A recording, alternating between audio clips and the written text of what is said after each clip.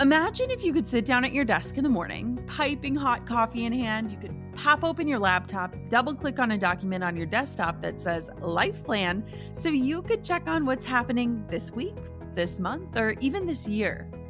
Well, I want to help you create that plan. Let's spend 5 days together making a roadmap for your future so that you can live all the rest of your days on purpose. Yes, you can own the future that's coming your way. The 5-day Own Your Future Challenge is absolutely free to join, and I've got a spot with your name on it. Don't let another week, month, year, or even decade pass you by without owning the vision for who you want to become and the impact you want to make while you're alive.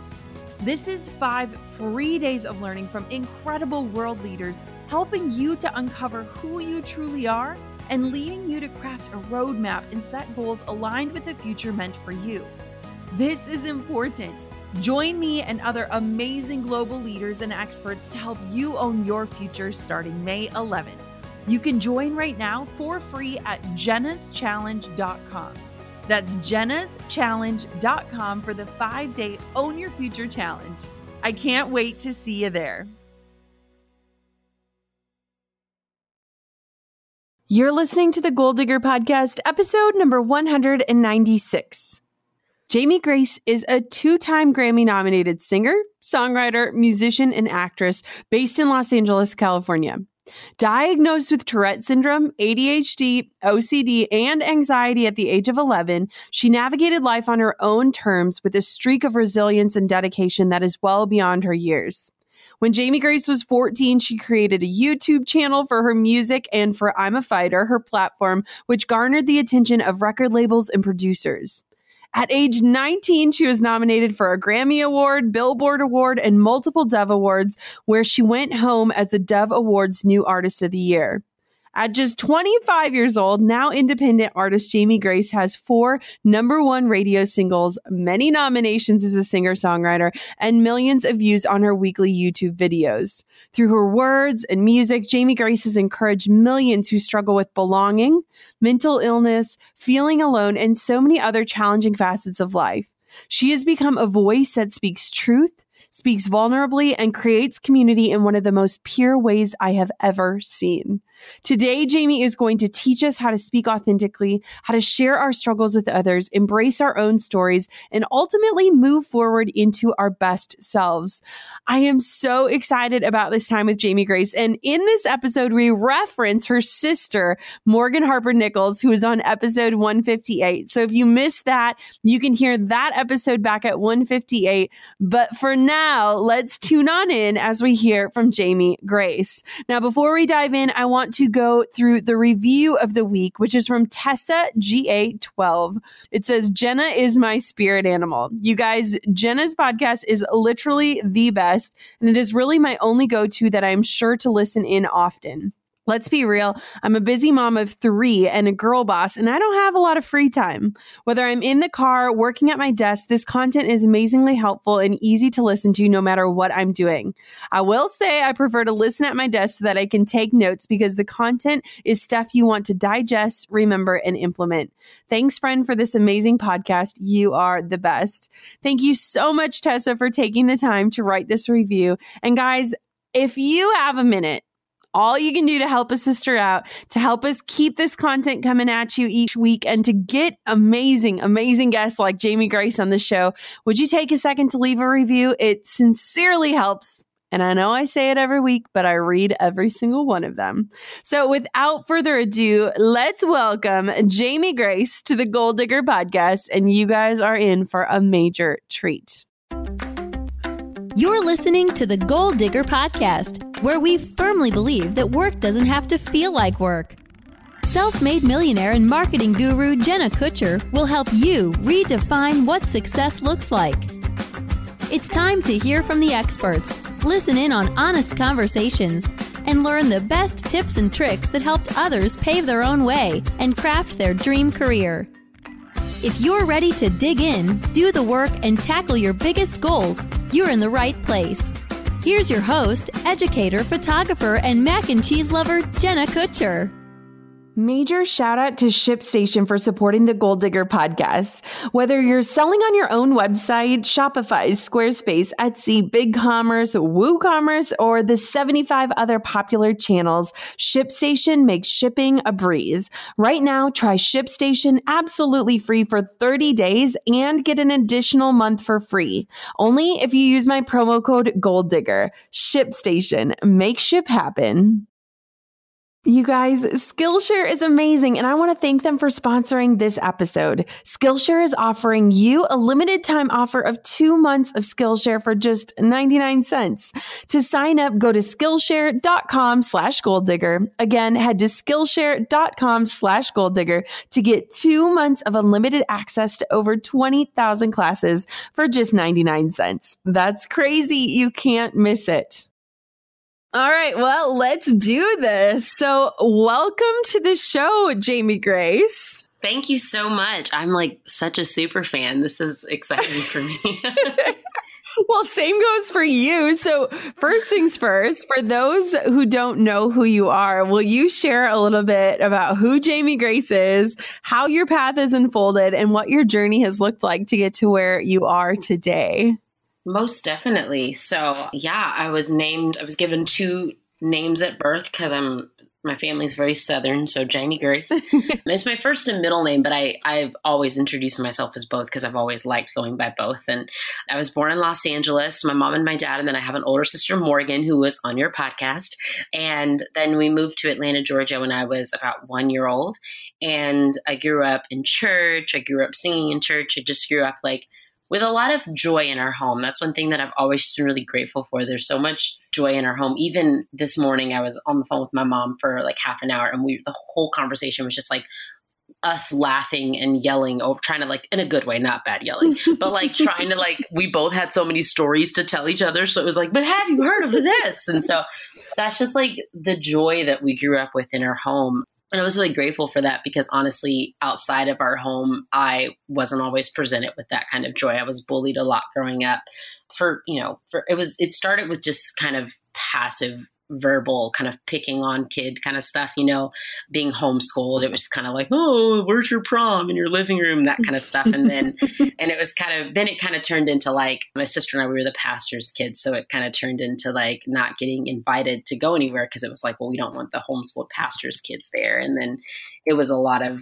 being 2 Black girls in the South and loving cowboy boots and bolo ties. And that was kind of oh, well, you're weird. You talk weird. You dress weird. You listen to weird music. So it just we're always very different. And at home, we were always so encouraged to be different, and our differences were so embraced, and our creativity was just very cultivated. But it was the second we stepped out of the home, we had to be on guard because it was we didn't know who would think we were cool and quirky and who would think we were just total losers. And so it really forced this kind of really close-knit bond with our family, and especially with Morgan and I as sisters. And that really came in handy when I was about 9 years old and I started to get sick. I started to just have a lot, well, I always had different health complications growing up, but when I was 9, everything really kind of hit the fan. And then when I was 11 years old, I received a formal diagnosis of Tourette syndrome, OCD, ADHD, and anxiety. And it just was, I kind of laugh about it now because I realize the only way to get through my insane life is to have joy, but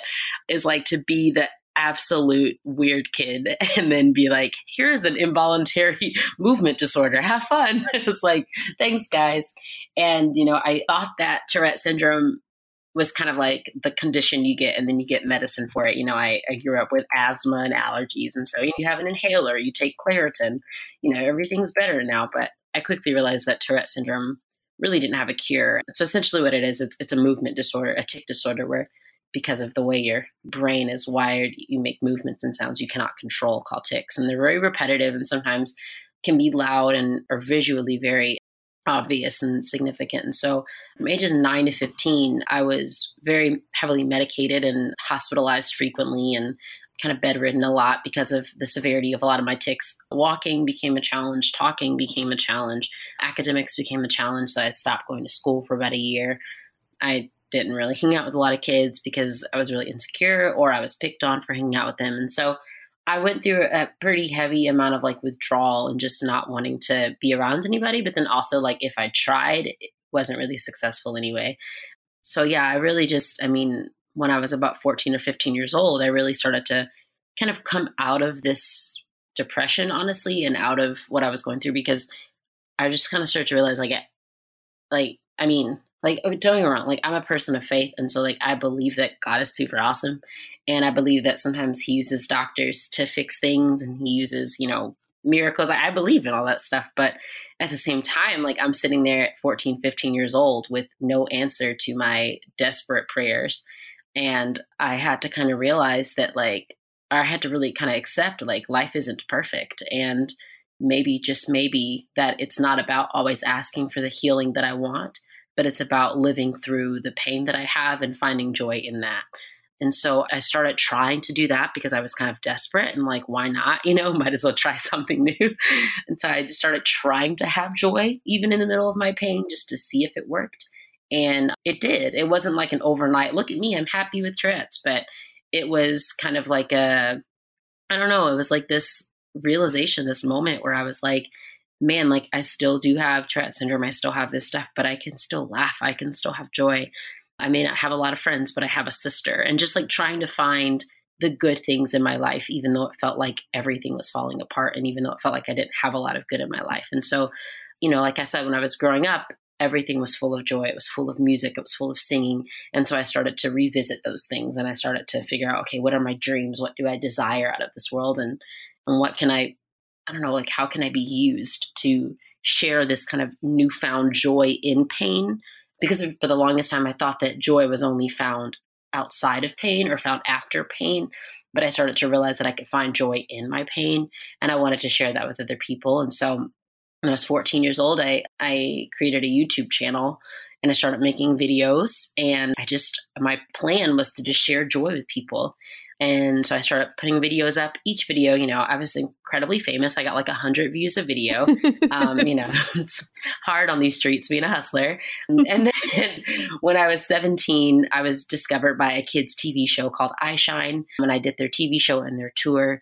When I was 18, I was discovered by a tour called the Revolve Tour, a part of a ministry called Women of Faith based out of Dallas, Texas, that toured for about 15 years.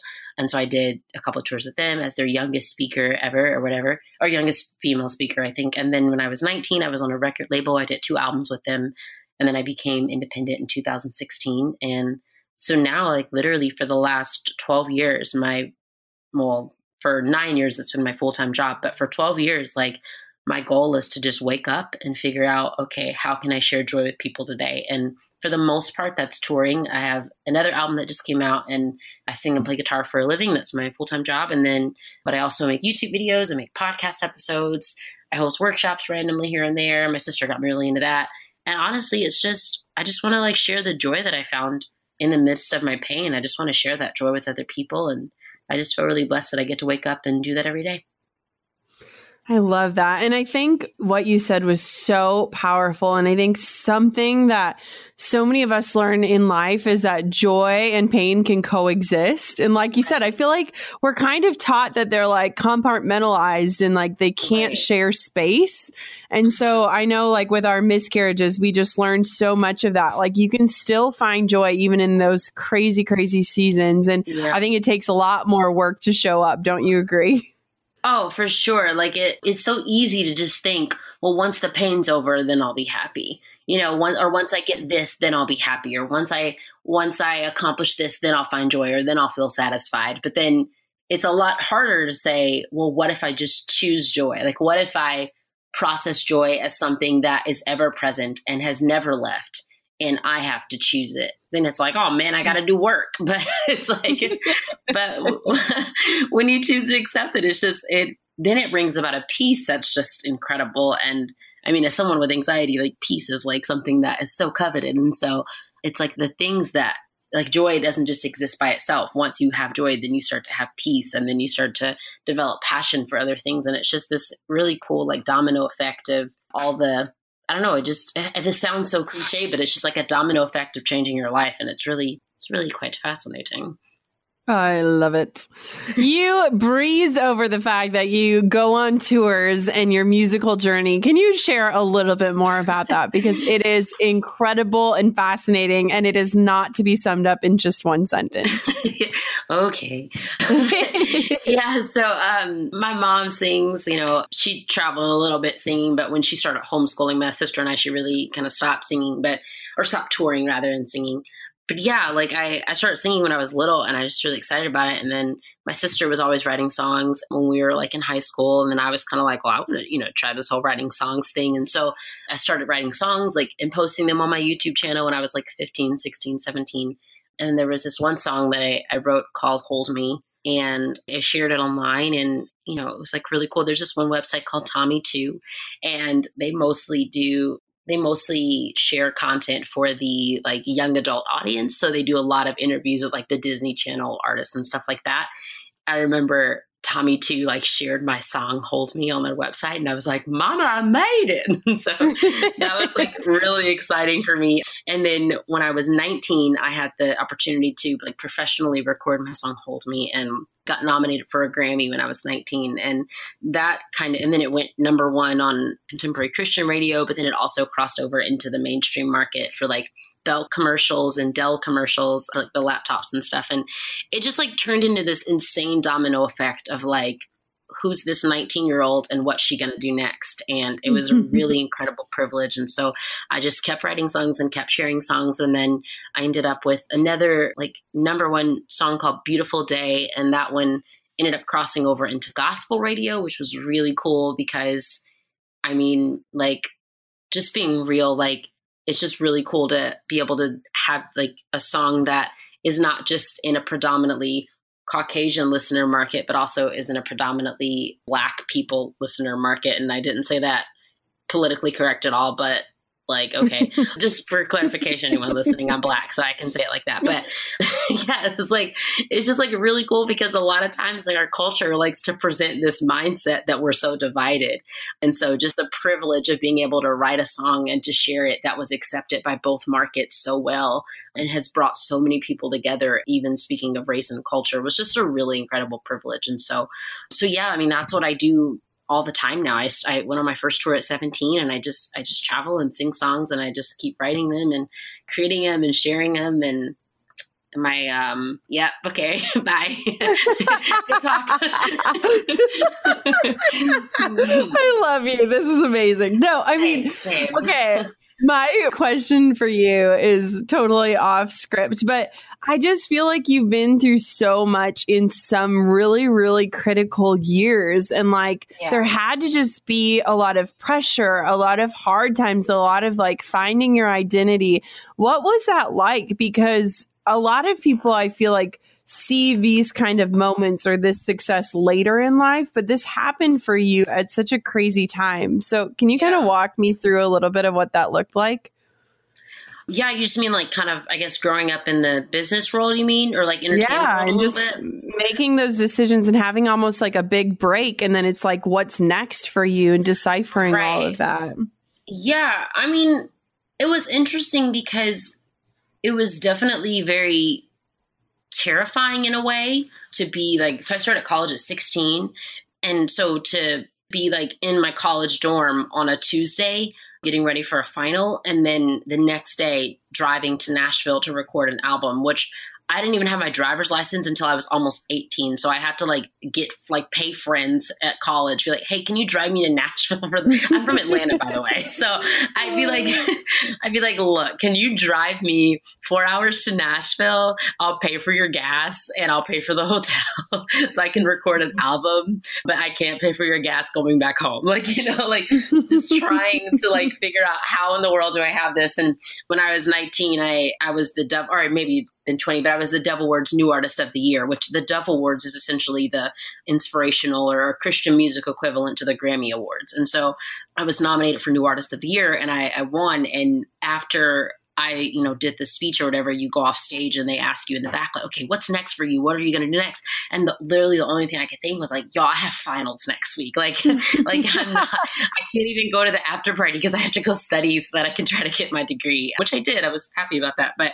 yeah, I mean, it was very interesting and very odd, but to be honest, it's almost like you don't really know anything different. Like, I think it's harder now, like the older I get and I have conversations with friends, and I don't know, you start to realize that going back to the whole joy thing, like your joy has to be from something greater than your career and greater than your friendships and greater than your job and greater than your paycheck and greater than your family structure. Like your joy has to come from a much greater source, because as much as I loved the way that my childhood and my teen years and early 20s panned out, and as much as I know that I wouldn't have the career that I have today without those incredible experiences, I didn't all of a sudden become the cool kid. Like I wasn't all of a sudden like invited to everything and fitting in everywhere.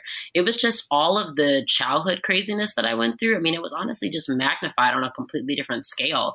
Like, yes, there of course were some people that like, want to be your friend all of a sudden because you're on the radio or something. And I still randomly get DMs from people like, oh my gosh, I haven't seen you since college. And I'm like, bruh, like you were not sitting with me in college. You thought I was lame in college. Like, go away. Like, peace be with you, but I can't do this right now. So of course there's situations like that. But I mean, at the same time, like I didn't necessarily have the opportunity to have a normal anything. My dating life was far from normal. And so now that I'm married, like I'm glad, because I didn't want any of those guys anyway. But it's like, that was difficult for me at the time. It's like you struggle with like, okay, are these people around for the right reasons or the wrong reasons? My social life became really difficult because, and I know that this sounds like I'm complaining about the worst stuff possible, but I'm just being real with you here. It's difficult at 19 or 20 years old to be financially stable for like those reasons, like music reasons. And then like when you go out to dinner with friends, like I remember once like offering to pay for dinner because I wanted to just do something nice for my friends. And it completely came back and bit me in the butt. And it was, oh, you think that you can pay, you think we need you to pay for us. And you think that just because this. And so it was actually really hard. Like, and it was really like, it was hard being at home and trying to like prove to people that I was still normal and that I was still me. But then it was also hard being on the road and like being the different kid. Like one major thing, I don't drink alcohol, which I have friends that drink alcohol. I'm like, if you're going to get a glass of wine out to dinner, I'm not going to say anything. Like I'm 26 years old.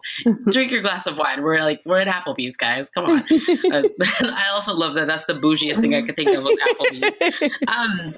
But like, it is hard. Like, I mean, just watch the news for 5 minutes and try to imagine what it's like to be on tour. And it is hard, like when you don't want to go out to a party after a show, or when you're not the one drinking after a show, or when, you're like, I don't write inspirational music because it sells. I write it because it's what I believe in. And then it's like, okay, like who do you think you are? And so I think I did have a little bit of expectation of like, I had a hopeful expectation that doing all of that stuff full time at 19, 20, 21 years old, that it would kind of create this environment of like home, and that I would finally feel like I belonged. But honestly, like there are moments like that for sure, but it just became more and more prevalent to me that my joy could not be found anywhere but in my faith and in my Creator. And so that was good because it pushed me back to the source, and it pushed me back to that childhood faith, that childlike faith. But it was very hard growing up in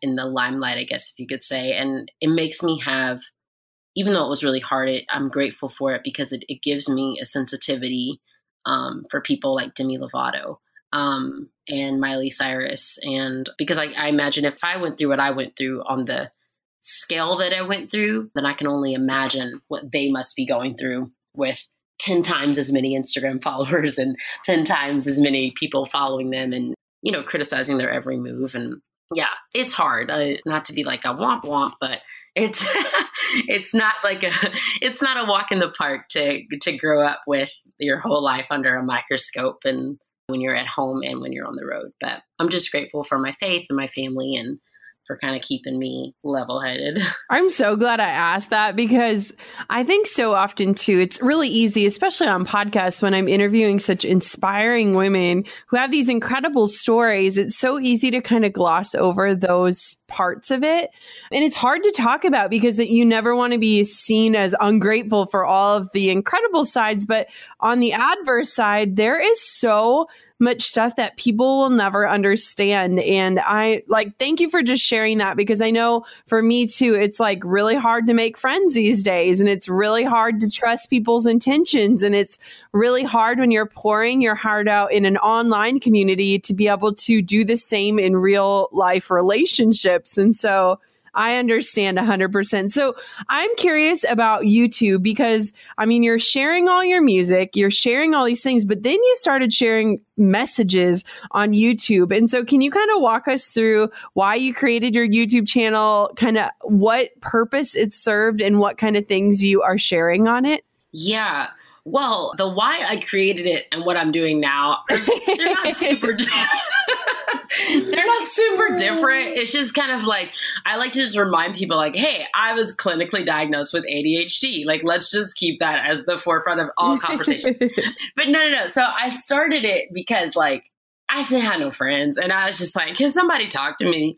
And I was just so hyped. Like when you experience joy out of pure, like when you're so deeply rooted in depression and fear and anxiety, and you experience a taste of joy. I mean, I guess maybe if you're an Enneagram 7, you just have to tell the world about it. And so that's what happened. Like that's where it started. So my very first YouTube video was called I Escaped from Homeschooled. And it was a sarcastic improv monologue where I created a character that saw the outside world for the first time after being homeschooled. So that was the first thing that I ever did. And then I think my next video was called What is Tourette Syndrome? And it was all about Tourette Syndrome. And then my next video, I think, was like a Jonas Brothers cover. And so random, but it was all when I look back now, I can see that my heart was just to share joy with other people. And when I was 19, 20, 21, I was discouraged from the kind of talking vulnerable videos, if that makes sense. It wasn't my choice, but I was kind of, it was recommended that I really focus only on my singing and that I make YouTube more of an occasional thing, which was hard for me, but I thought that was what I was supposed to do. And so that's just kind of what I did. But fortunately, I've kind of, in the last few years, I've gotten to really repost again. And there's like hundreds of insane videos of me doing all of the things out there. But when I was going through all of those difficult things of trying to figure out like, how do I find my confidence in who I am and not sound, conceited and all stuff, just like trying to learn how to be yourself, which is normal. And when you're a teenager, I didn't really know how to express myself but writing songs. And so every song that I would write, when it would go out there, I would just get so many, like some really great responses and a lot of encouragement. But a lot of people were not so positive about it. And one of the things was that a lot of my songs, people said that they sounded like love songs. And there was this kind of complexity with, if you are claiming to be a young woman of faith, then why are you, singing these songs that sound like you're in love? And I think that is like, and that was like the amount of emails I got like that. I mean, it was 10, 20 emails a day, just like tearing that apart. And it was really hard for me because I didn't grow up thinking that God was this like big, rigid, scary man in the sky. I grew up with an understanding that God is first and foremost love. And so for me, when I write songs that represent my faith and that represent who I am, I can't help but sing about love because I am really pumped about the fact that God is love. So that's what all my songs are coming from. But people made the assumption that just because I was a teenager in my early 20s, that I was singing about a man or a boyfriend. And so then people started to ask, okay, well then fine. Like, then where's this boyfriend of yours? And I'm like, well, I don't have one. They're like, well, why don't you have one? I'm like, because I don't have one. Like, and then they're like, well, why are you at the red carpet with your mom? Like, and all this stuff. And like, it just, I don't know why my dating life was everybody else's business, but people just got really fascinated by it. So I remember one day I was just annoyed with people like always sending me emails and always asking me questions and just always getting up in my business. So I just made a video called Boys, Boys, Boys. And I answered the question, this is why I'm single, essentially. And the answer was, because I want to be like, it wasn't like some big dramatic reveal of like, oh, this is what my Tourette's did to me. It's like, I was like, no, like I knew at age 14 years old that I wanted to someday have a husband. And so when I was 14, I didn't want to have a boyfriend because I'm like, I probably won't date the same guy from 14 to however old I'll be when I get married. Some people do that and that's super great. But I knew that I probably wouldn't do that. And so I was like, I'd rather just wait till I'm old enough to make some legit life decisions to start going on dates. And then when I got to that age, I just didn't like my options, just being honest. And so I just decided to not keep on dating people if I didn't want to be dating them. And so that's what that video Boys, Boys, Boys was about. Within a few days, it had gotten 100,000 views. And I started getting emails from pastors saying oh, we're using this in our girls' Bible study curriculum. And I'm like, what in the world? This is not new information. Are you not teaching young women that it's okay to wait to go on a date? Are we just teaching them they have to just date around? Why is this magical information? And so honestly, that's what has skyrocketed the last 4 to 5 years of my YouTube videos. Most of what I talk about is dating and relationships. And my podcast, Wait It Out, is mostly about dating and relationships because I guess people were just really, I don't know, mesmerized by the fact that you could be 20 something years old and never been kissed and never held hands, but still desire it. But you're just not doing it because you're waiting for it. And that's okay. So yeah, there we go. I love that. I truly believe that if you never stop learning, you'll never stop growing. And that goes for your business too. Goal Diggers, let me tell you about a resource I love for learning new skills that will grow your business. Skillshare is an online learning platform with over 20,000 classes in business, marketing, entrepreneurship, technology, and so much more. I could browse through the different courses all day. There are some that are perfect for goal diggers, like pricing your work as a freelancer and freelancing for beginners. From classes in graphic design, web development, you name it, they've got what goal diggers need. Join the millions of students already learning on Skillshare today with a special offer just for you, my listeners. Get 2 months of Skillshare for just 99 cents. That's right. Skillshare is offering Goal Digger listeners 2 months of unlimited access to over 20,000 classes for just 99 cents. To sign up, go to Skillshare.com/goaldigger. Again, head to Skillshare.com/goaldigger to start your 2 months now. That's Skillshare.com/goaldigger. I've grown my own online store big time in the last year, and getting those products into the hands of customers isn't always a speedy process, but it needs to be quick and simple. With ShipStation, you can create shipping labels for top carriers like UPS, FedEx, and USPS and manage all of your orders from the same place, even on your phone. Goal Diggers, right now, you can try ShipStation free for 30 days and get an additional month for free, only if you use my promo code GOALDIGGER. Don't wait. Whether you're selling on your own website, Shopify, Squarespace, Etsy, BigCommerce, WooCommerce, or the 75 other popular channels, ShipStation is for you. Head to ShipStation.com, and before you do anything else, click on the microphone at the top of the homepage and type in Goal Digger. That's ShipStation.com. Enter Goal Digger. ShipStation, make ship happen. I mean, I actually watched that video, so I know exactly what you're talking about. And I just think too that one of the things that I appreciate so much about all of the work that you do beyond just your music is that I think a lot of times the things that make us different are the things we're most likely to hide because we feel ashamed of them or we feel like we're different and it's not okay. And so can you share a little bit? Because I think that one of the things that I see, especially among women and men too, is that a lot of times the things that make us unique, that make us memorable, that would allow us to change a world are the things that we are coveting and hiding. And you have just stepped out and just kind of brought light to all of them. And so I mean, one, how hard was it to do that? Like the first time you spoke about Tourette's or mental illness or waiting to have sex or any of those things, like how did you kind of find the power to do that? And then what advice would you give for people that are kind of hiding those things and feeling like that different is not a good different? Yeah, well, thank you, first of all. It's really nice. But a lot of it for me, like, I didn't really have the choice to hide what made me different. Because of the severity of my Tourette syndrome, if I stepped out of the house, like, you knew something was up. It's either like, okay, there's some serious behavioral issues happening with that child or something I don't understand. And so I didn't really have the choice to hide being different. And so I think it forced me to either be really insecure about being different, which I did for a long time, and I occasionally just go back there to visit, or it forced me to just be incredibly bold about it and say, this is who I am, and there's absolutely nothing that is going to change it. And so I choose to be bold about it, and I choose to share who I am.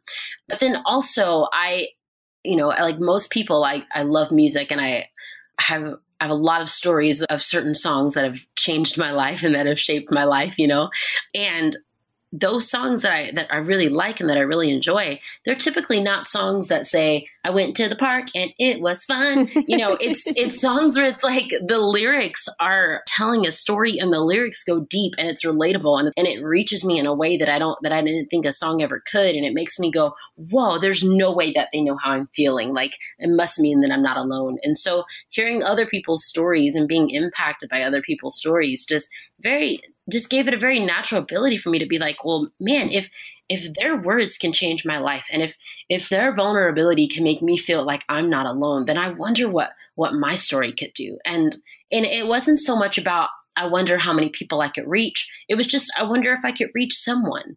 And I remember when I put that Escape from Homeschool video out there, the very first video that I made, that was the main thing, is that other homeschool kids were like, oh my goodness, people pick on me all the time. Like, it's so cool to know that there's another homeschooler out there that, that isn't hiding in a box all day, like thank you for speaking up. And then when I did the video called What is Tourette's Syndrome, I was 14, 15 years old making these videos. I have no degree. I'm just talking about my experiences at this point. And I would get emails from moms whose children have Tourette syndrome or Asperger's or OCD. And they would start to say, thank you for making that video because now I understand my child. And then when I would do a Jonas Brothers cover, at the end of the video, I would just talk for like a minute why I liked the song and why I chose the song and why I related to it, or why I maybe changed the lyric to relate to it more. And people will comment and say, oh, I get that. I understand that. Or I connected with this. And so I started to realize, like, man, everything you say has power. Like, everything you do has power. Like, it doesn't matter if you have a microphone or not. If you have 10 million Instagram followers or 9 Instagram followers, like, that's 9 people whose lives are like being impacted. And maybe it's just 2 people because the other 7 just double tapped it without actually caring. But like, that's 2 people whose lives are being impacted. And it's so easy to, despite small beginnings, it's so easy to overlook the impact that our words might have. But it's like, all of us, this sounds so cheesy and cliche, but it's so factual. It's like all of us have the power to make an impact on someone's life by an encouraging word or even an encouraging smile. And so when you think about the fact that, like,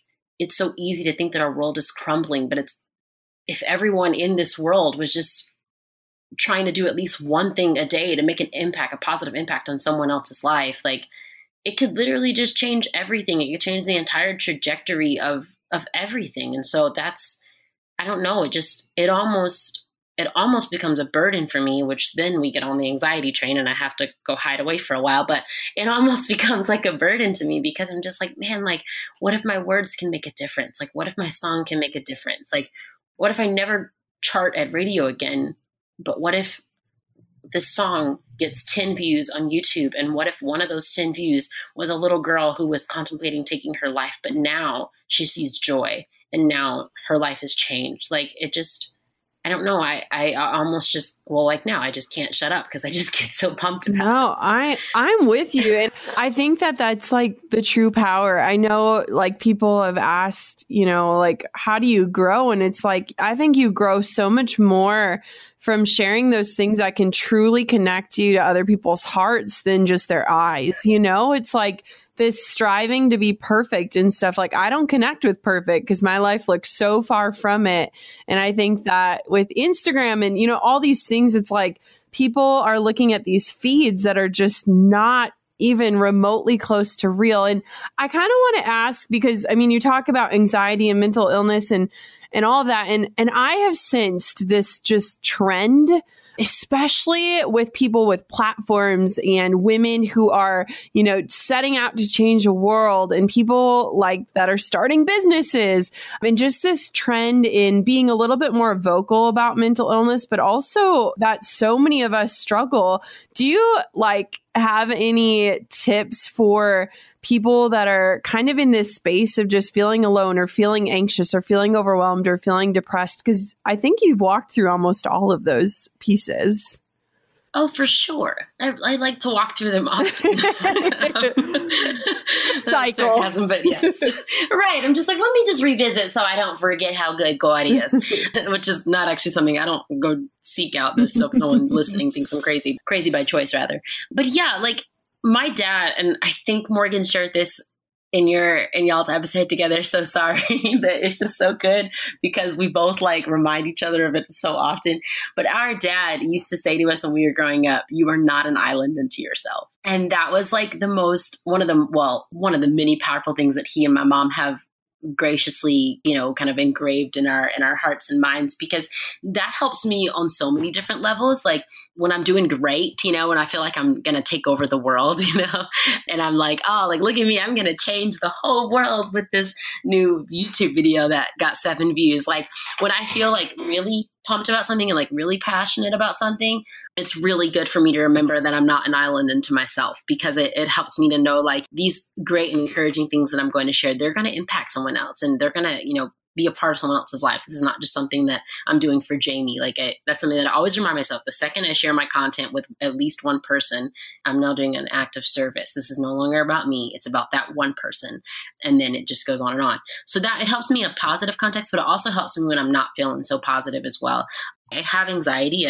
I know what panic attacks are, and I know what stress is, and I know what those moments are like. And so remembering those words, "You're not an island unto yourself," really helped me when I'm not feeling so positive either, because it's very easy for me. My natural response is to hide away, is to shut everyone else out, sometimes order pizza and just cry and just be alone and just really isolate myself. That's just what I usually want to do. And that's something that is just, I don't know, it's far from healthy. And I think we should talk about what we're going through, whether it's with a mentor or a counselor or a pastor or a friend. We have to remember that we're not an island to ourselves. And that's one of the main ways that I've been able to kind of combat and overcome significant moments of anxiety in my life. When I was growing up, my parents always made sure that I wasn't alone. And we understand that alone time is a thing, but at the same time, if you're dealing with severe anxiety, I dealt with suicidal thoughts in middle and high school. And so if you're dealing with the severity of those kinds of things, there are moments where you should not be alone.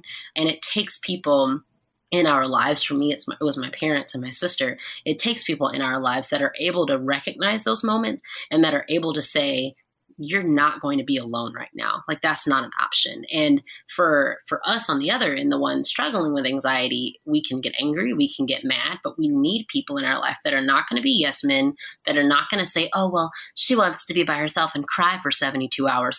That's healthy. We need people in our lives that are going to break down those walls. They're not going to force us to talk everything out. They're not going to force us to fix everything right away. They're not going to, force anything on us, but they're not going to allow us to retreat into isolation and self-hate and self-deprecation. And I'm grateful for that. But I will say that I'm learning an entirely new facet and element of that in marriage.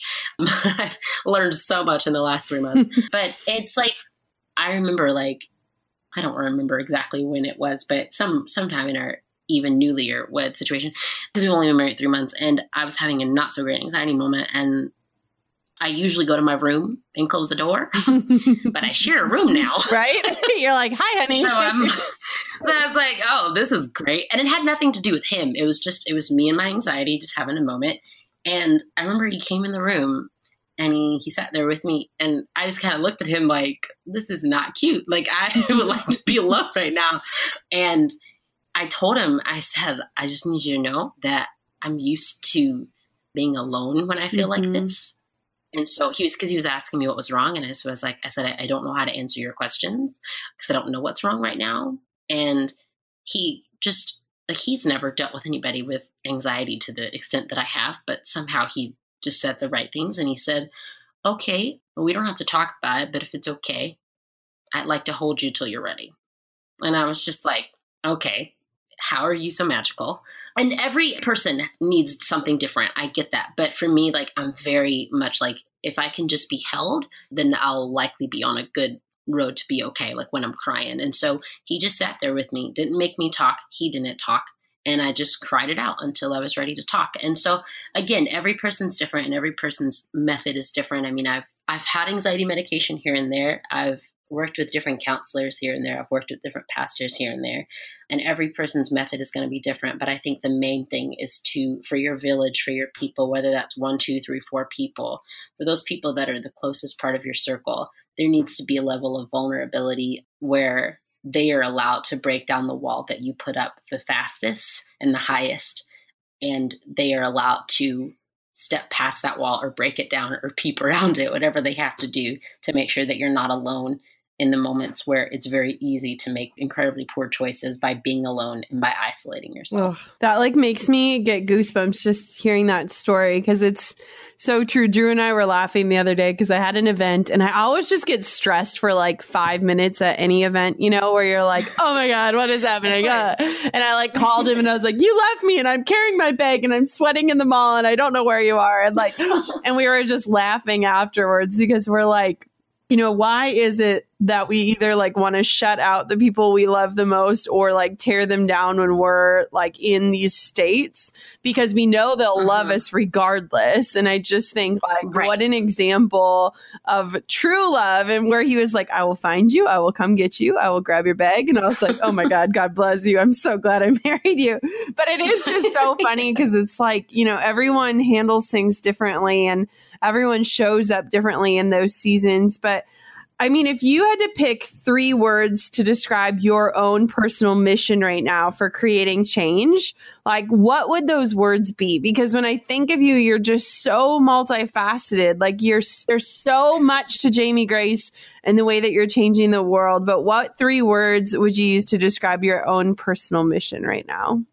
Yeah, I think the first one I would say would be passion, because if you're not passionate about something, just go take a nap and revisit when you are, and you know this word, we always talk about finding your why. And so like finding actually why you're doing something and the passion behind it.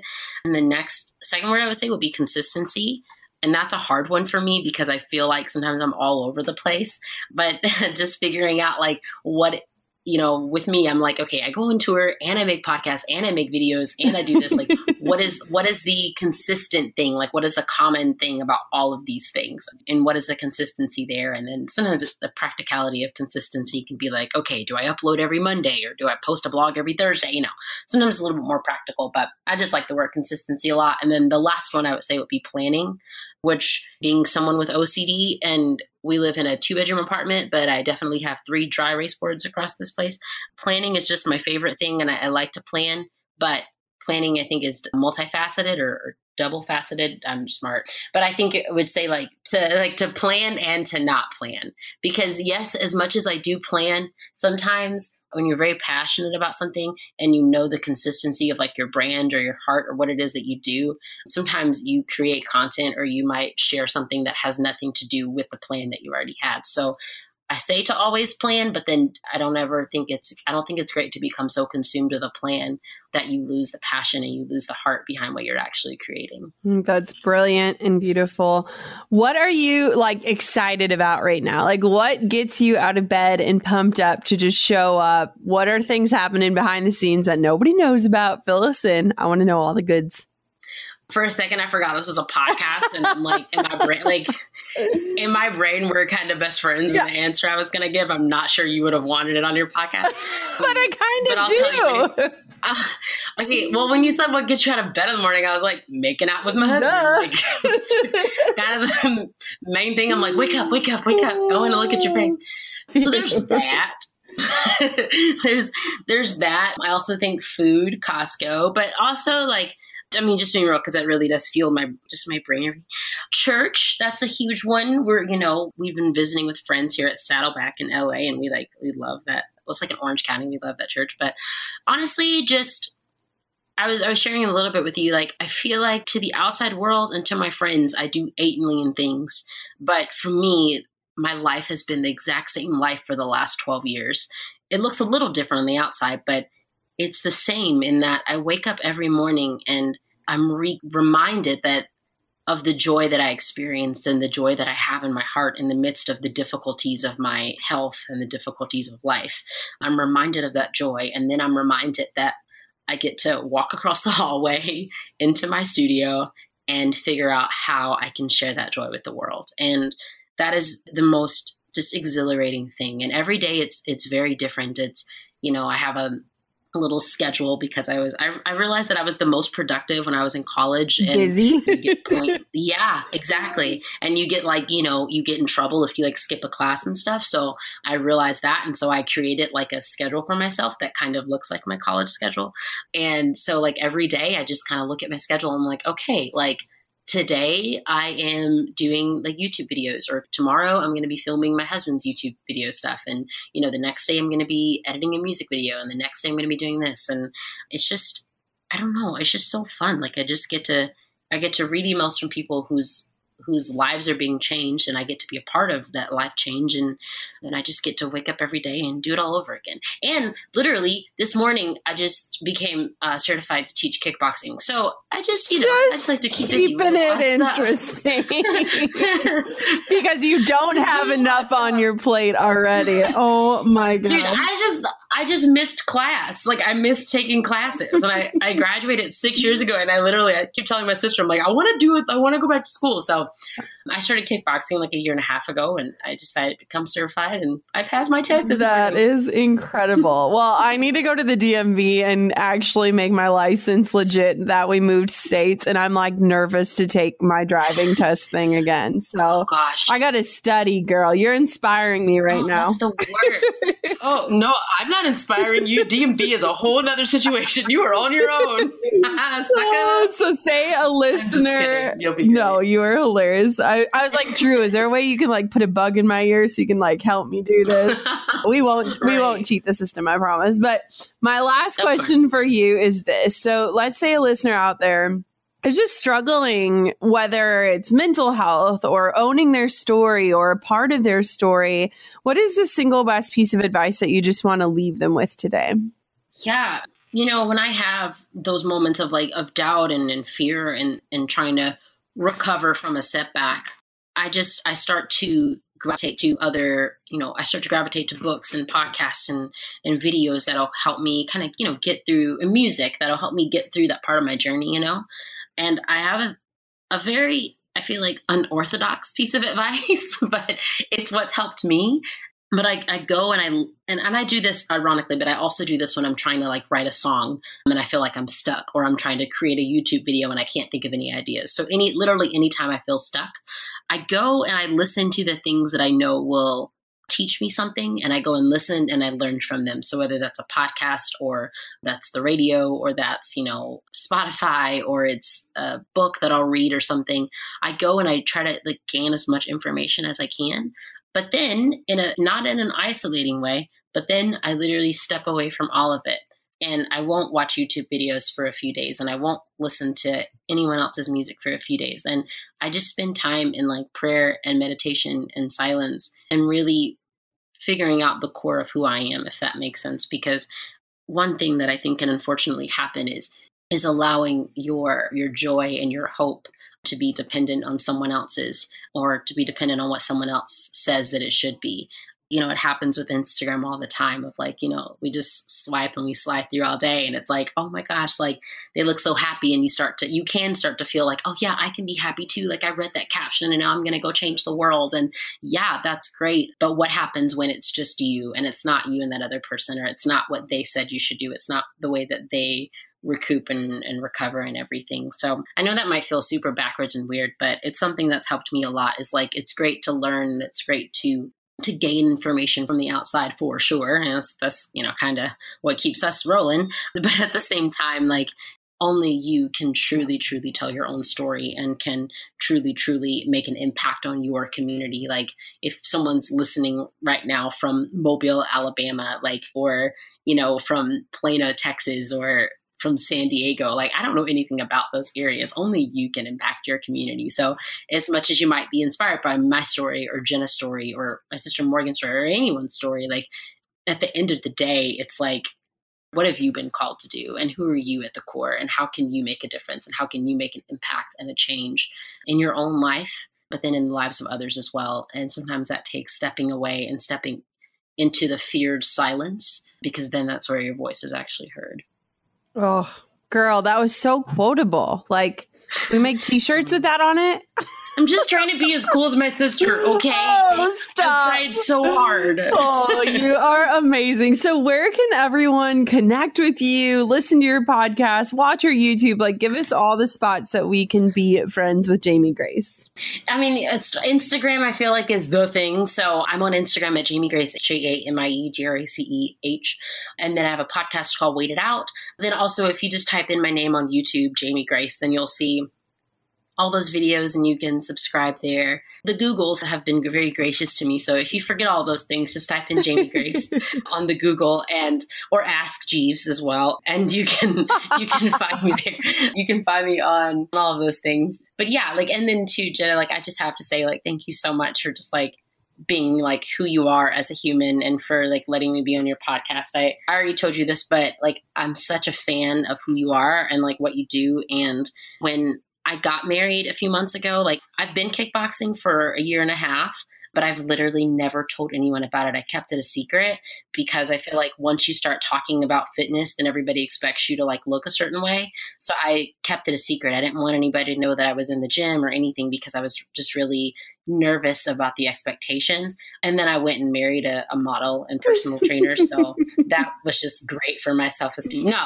he's wonderful, but it did cause me to like really pray about like, okay, how do you feel confident without feeling like you have to look like the personal trainer's wife? And so I started doing a lot of research and I came across your story and I just sat in my room crying and just like thanking God for sending me your story. And then my sister like texted me the next day and said she was going to be on your podcast and that y'all were friends. And I was like, but she just changed my life. Oh. And so, yeah, thank you for just like being honest and vulnerable and for being you. Like, you're so legit and cool. And yes. Okay. That's all. Did we just become best friends? Yes. Okay. It's official. I'm excited. I know you've got California babysitters just in case you ever need us. Oh, I will be there. And I already invited Jamie over for a backyard concert because it's her main stage she's always dreamt about is the Kutcher's Duluth, Minnesota. So when it happens, you guys will be the first to know. But Jamie, thank you just for the way that you show up in the world. I know I'm just so inspired and encouraged by every message you send and challenged to just step in that our struggles don't have to be our entire story. They're just a piece of it that can connect us. So thank you for all you do. Oh, of course. Jamie entirely inspired me today, and I'm sure you're feeling the exact same way. There were so many incredible takeaways, things that I want to put to work in my own life and business. After we got off the air, we just talked about life, and there's just so much power in true connection. And I sincerely believe, and I know Jamie believes it too, that connection can come from those places within us that feel impossible to be reached or that feel wrong with us. I feel like more connection comes from when we show up with our quote, perceived flaws and all.